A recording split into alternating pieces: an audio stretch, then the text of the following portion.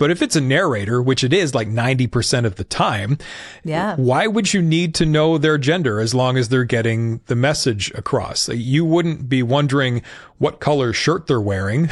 Why do you need to know what gender they are? So I'm really pleased that the industry is headed in this direction. And I'm even more pleased that clients so far have been very receptive to it. It's great.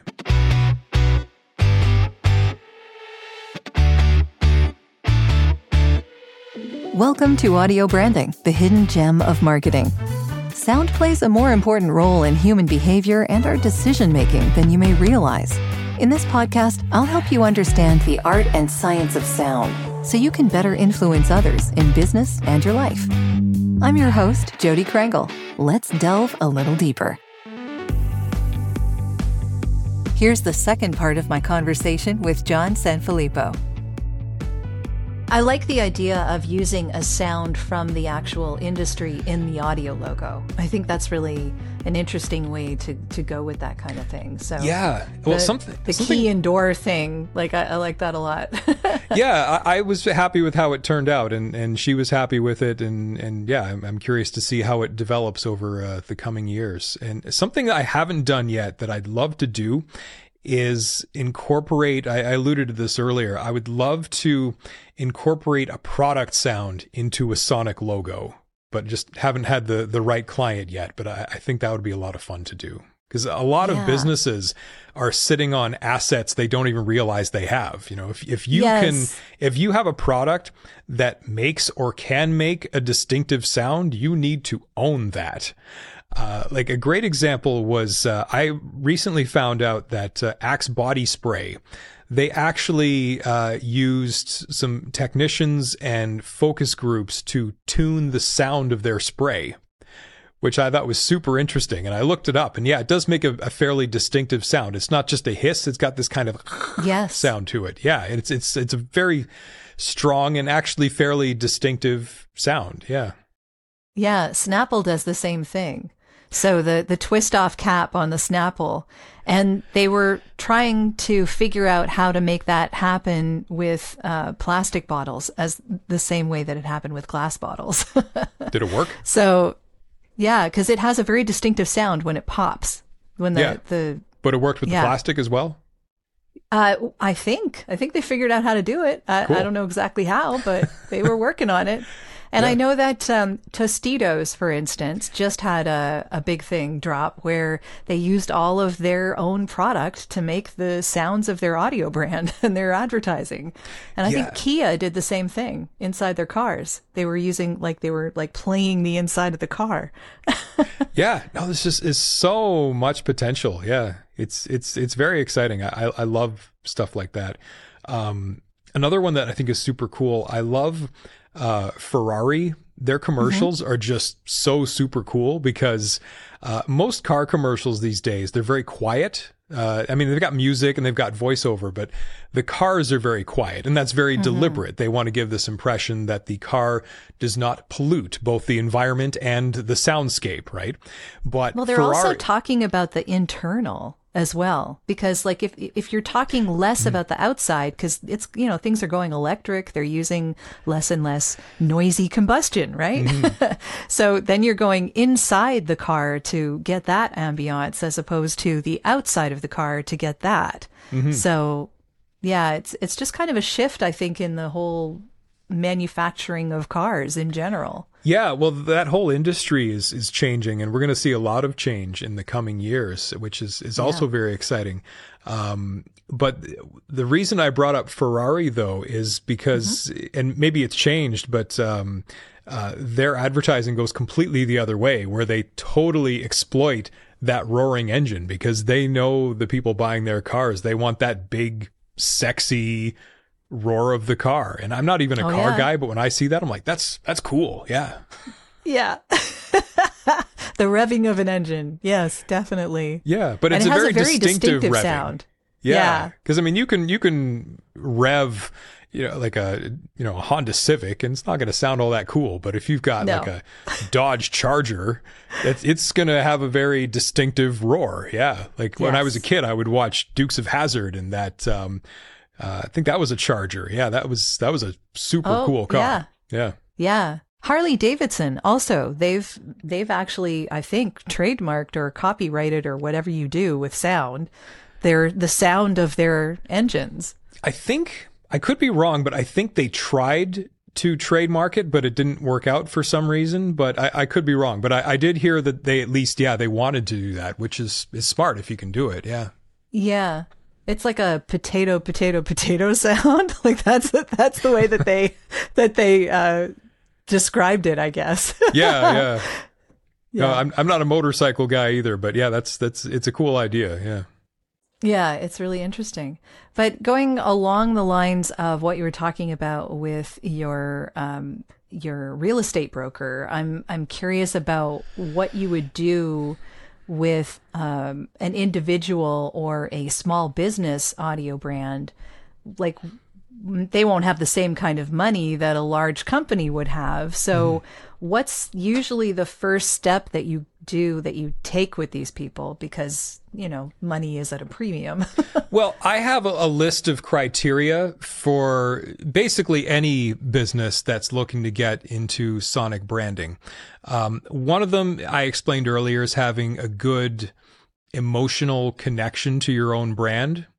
Or at least having the means to make that connection, because if it's just going to be the superficial thing, I'm not going to be able to make an effective product for you. So there's that. You have to have a willingness to play the long game, because these things take years sometimes to make their way into the public consciousness, especially depending on your frequency. And that's going to depend on your budget as well. Like McDonald's, they're ba-da-ba-ba-ba. Everybody knows that because they have the power to advertise like crazy. But if you're a local business, you got to ask yourself, do we have the buying power, not just to create a sonic strategy, but to actually implement it? So that's a concern as well, certainly. And another one of the criteria really is just a budget. Like, do you have the money to get this off the ground? And, I don't want to put anybody out of business. So, that's a concern as well. Of course. Yeah. Yeah. So we ought to make sure that they can actually pull it off. Again, not just building the strategy, but also implementing it, because if it's just sitting there on a shelf, it's not doing anybody any good. But the other thing is, like, it's just me. I'm a one-person operation. Yes, I rely on singers and voiceover people and other musicians on occasion, but I'm the only full-time person here. So I have a certain amount of flexibility. And if it's a smaller business, like the way I price things, it does vary. It varies depending on the scale of the business. Because if it's a big business, like I mentioned Loyalist College, that's a big brand. They're going to have a lot more touch points. They're going to have, it's a longer process, right? There's just so many different moving parts. So that's naturally just going to cost more. But if it's something like that real estate agent where I'm just working with one person, the process is different, and we're able to scale that price down to a certain degree. So there is some flexibility depending on the scale of the business and what the process is going to look like. So it's not as prohibitive as you might think. It's different depending on who you're working with. Sure. And that does make a lot of sense. It would make sense as to you'd be charging more for something that's more complicated. Yeah. Well, and the thing is, I've been trying to focus more locally in the last little while. Because I've got clients certainly all over the province of varying sizes, but most of my business has not been local, which is fine. I mean, you kind of go where the work is. Like I said, this is the kind of work you can do for anybody in the world. And Kingston is an interesting market because it's kind of a medium-sized market. It's not a big city, but it's not a small town either. And there are a lot of business people like myself, media people especially, who set up shop here simply because they like the city, they like the lifestyle here, but they don't necessarily serve the local business community for various reasons. Some of them just don't have the budget to hire them. But sometimes they just find there isn't as much interest. It's different in a smaller market. I find smaller markets don't tend to be as competitive as, say, maybe a place like Toronto. And I have to admit, and I hate to admit it, but in the back of my mind, I'd sort of given up on Kingston for a while, and I'd sort of dismissed it. And some people, other people do this too, but I'd sort of dismissed it, just thinking Kingston doesn't have a very good relationship with sound and marketing. But then I had this minor epiphany where I realized, wait, I'm the only person here who does it, so maybe that's my fault. So maybe. Yeah. So I'm glad you thought better of it. Yeah, well, I mean, it's tricky because, I mean, when you are busy and you are doing bigger projects for people in other cities, I mean, who's going to get your attention? But no, I do like the idea, like I said earlier, I do like the idea of working with someone with whom you can shake hands, and get on the same ground as them and be able to immerse yourself in their business and their environment. I do think you tend to get a better product that way. So in recent months, I've been making more of an effort to reach out to the local business community and reconnect with certain contacts and just seeing, and especially with the rebrand too. I think the rebrand has been a big part of the impetus for this newfound interest in the local market as well. It's like, okay, it's sort of a new beginning. There's this feeling of, it does feel like a new beginning. You sort of feel refreshed when you have this rebrand, both visually and sonically. And you're like, yeah, maybe we can try some new things or retry some old things and see where it goes. Yeah. Are you looking for ways to improve your company's or podcast's impact? You'd be surprised how powerful the use of an intentional audio branding strategy can be. Want to know more? I have a free downloadable PDF that gives you my 5 tips for implementing an intentional audio strategy at voiceoversandvocals.com/audio-branding-strategy. That location does ask to put you on a mailing list, just to send you updates on when the new podcasts come out. But if you really don't want to give your email out, I understand. Just contact me directly. My email is all over my website, and I'll make sure you get that PDF without needing to sign up anywhere. If you do sign up, though, you also get access to a resources section called The Studio, where I have videos, white papers, and PDFs, discounts from my guests, and snippets of audio from my guests that no one else gets to hear. So maybe it's worth your while. Totally up to you. And of course, if you're looking for voiceovers, you can get in touch with me about that too. Now, back to the podcast. That makes a lot of sense. Yeah. I mean, why not? Also, your brand now having that audio logo kind of practices what it preaches. I think that's a big part of the confidence too. It's like, this is what we can do for you. Yes. Yeah. But it also tells people who you are really quickly. And I think that's important. Well, and that's part of what sound does for us, right? Well, and sound is so crucial that way because you're able to tell a story without words and you're able to set an emotional tone without words. And something that I wrote about this in one of my more recent blogs, is talking about the possible resurgence of the full sing jingle. Yes. I was going to ask you about jingles too. Okay, well, maybe we can talk about that. And I think you commented, I think, on LinkedIn as well about that. I did.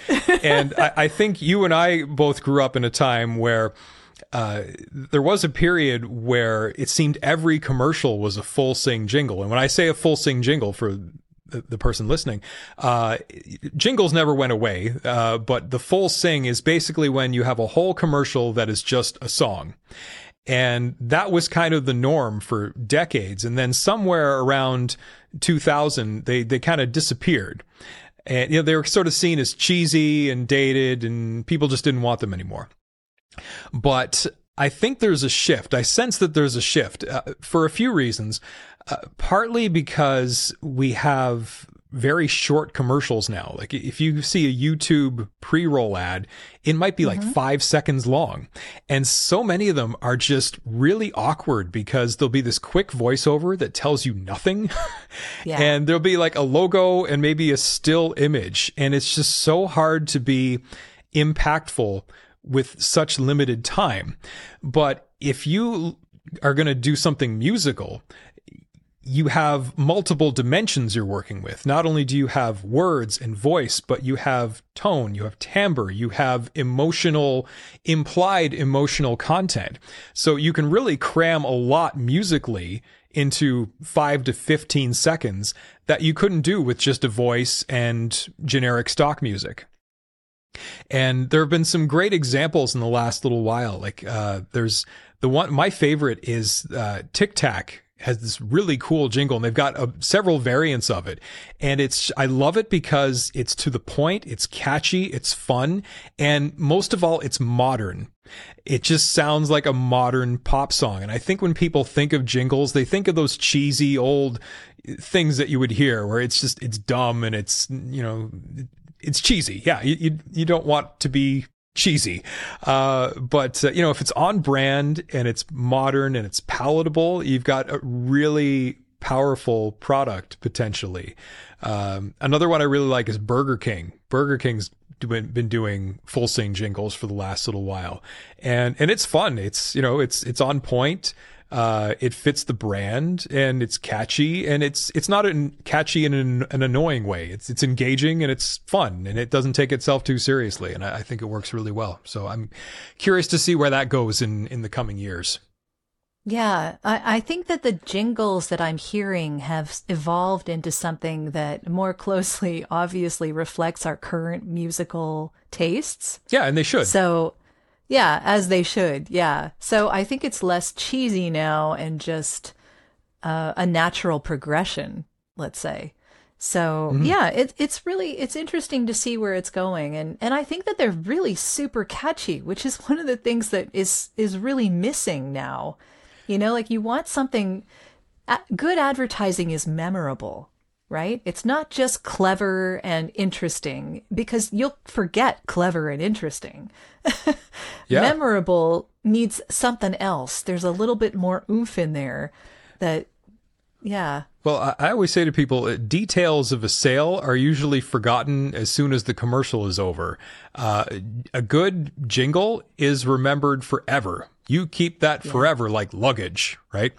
And you and I are both musical people. I'm sure you and I remember jingles that we heard, over 20 years ago that we could sing note for note perfectly, word for word. Yeah. Yeah, there's a lot of stuff out there, and I just think that jingles got a bad rap, because they're super effective as far as memorability is concerned, and I think that people are missing the boat when they just don't use them at all anymore. Well, and it's interesting just that they did go away for so long, because that was really an instance where the trend didn't work with the data.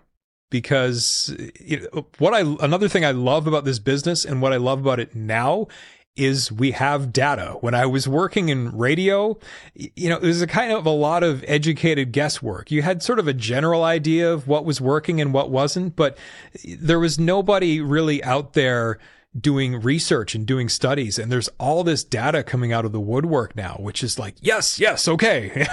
I was right about this. I was wrong about this. And it's very exciting. Yeah.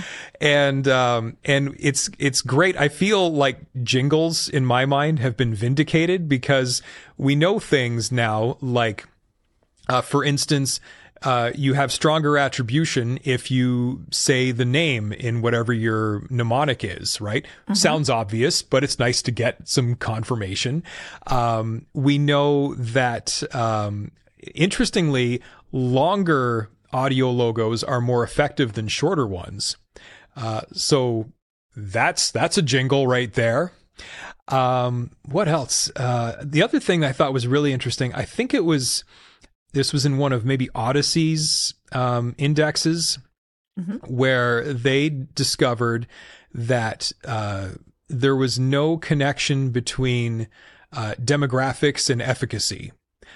Meaning music is a universal language. And I've had clients say to me, well, our customers are this age and this gender, so they probably like this music. And I have to push back and say, no, it's not really the way it works. That's too reactionary. You're going to get a better product and a more appropriate product and a more impactful product if you build from the inside out. Right? Because music is a universal language. It doesn't matter what genre you use. If it's genuine and it's authentic to you and what you're doing, it's going to connect. Yeah. Yeah. And it's good that people are starting to actually pay attention to that now. I'm glad to hear that.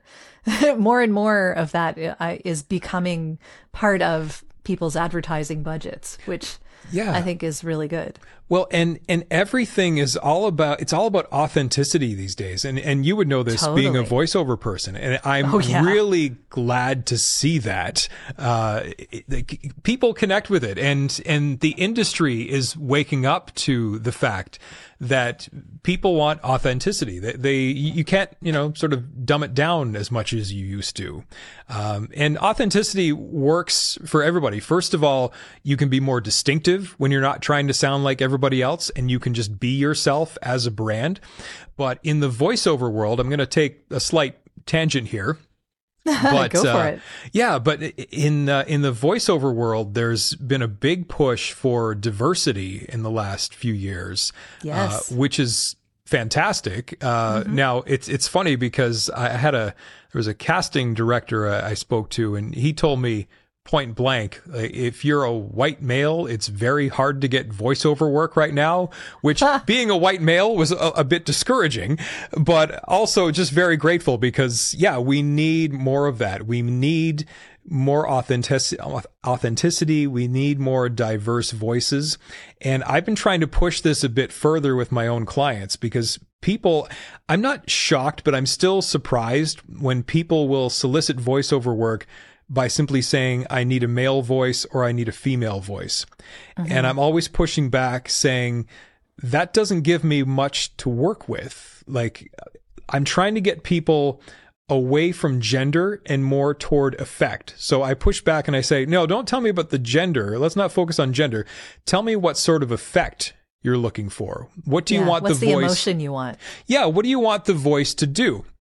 And there was one in particular, and I've been pleased that all of them have been receptive to that. I haven't gotten any pushback because I think, for one thing, it just doesn't fit with modern values to say, I need a male voice. Like, well, are you sure you need a male voice? Maybe you don't need a male voice. And there was one client in particular where it was a similar sort of thing. They said, we want a female voice for this. And I was like, well, why do you want a female voice? And we identified, they didn't have any branding guidelines, but we just quickly identified just a few traits that they wanted to make this piece do what they wanted it to do. And it was the stuff you'd expect. We want it conversational and relatable and all that nice stuff. And I said, okay. And I think I sent them like 5 samples from, my own roster. And one of these voices was a non-binary voice. This is someone that had been through hormone therapy that I've worked with for many, many years, but they recently transitioned maybe in the last couple of years. And I was very pleased that they actually picked the non-binary voice. Nice. And I've been actually really surprised how receptive people have been to that, because I think we're kind of almost wired, and I think it's a learned thing, but when we hear a voice without any visual context, there is this thing where you kind of want to identify, is this a man or a woman that I'm hearing?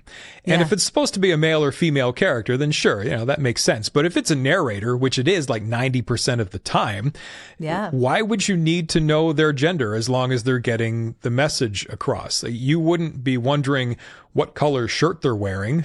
Why do you need to know what gender they are? So I'm really pleased that the industry is headed in this direction. And I'm even more pleased that clients so far have been very receptive to it. It's great. I really appreciate you being here. Know anyone that you think would make a great guest for this podcast? Someone who works in sound on behalf of clients? Please do get in touch. I'd love to hear about them. Your recommendations are always super helpful. And now back to the show. I really like that. Yeah, it's been nice to hear that people are open to that kind of thing, that you can hear more voices. More people will get to hear themselves in what's going out there, which I think is a very important thing. Yeah, well, and my non-binary colleague / friend that I work with that does voice work, they were talking about a non-binary voice they heard in a cartoon. They got all excited. They're like, yes, yes. You know, it's nice to be able to see and hear just the full spectrum of the human voice out there. Yeah. If you identify that way, then, you're going to connect with it much better. Yeah. Yeah. I was going to ask you what the future of sound is that you think, there's a lot out there. And I mean, interesting thing you were talking about authenticity, because we're also sort of not fighting with, but kind of seeing the resurgence or the uptick of AI and of course synthetic voices. And it makes me wonder whether authenticity really is as important as everyone thinks it is, because if people are willing to settle for a synthetic voice, how authentic is that? And clearly it's happening. So, I mean, I don't know. We all say, okay, yeah, we just need to be better actors. Okay, true, probably. But still, people are going to say good enough is good enough. Well, some people will and some people won't. Yeah. Yeah. And the AI thing is tricky. A lot of people ask me, what do you think of AI? What do you think of clone voices and clone voices, like clone singers? You can make new Elvis songs now, stuff like that. Yeah. And this is just my personality, but I've always had this attitude of, let's just wait it out. Let's just see where it goes. I'm not going to panic. I'm curious to see where it goes. Maybe this is a hazard, maybe it's a benefit, maybe it's both, maybe it's just change. I'm not good at predicting these things. I know what I like and I know what I don't like. I know what I feel is appropriate and what I feel is inappropriate.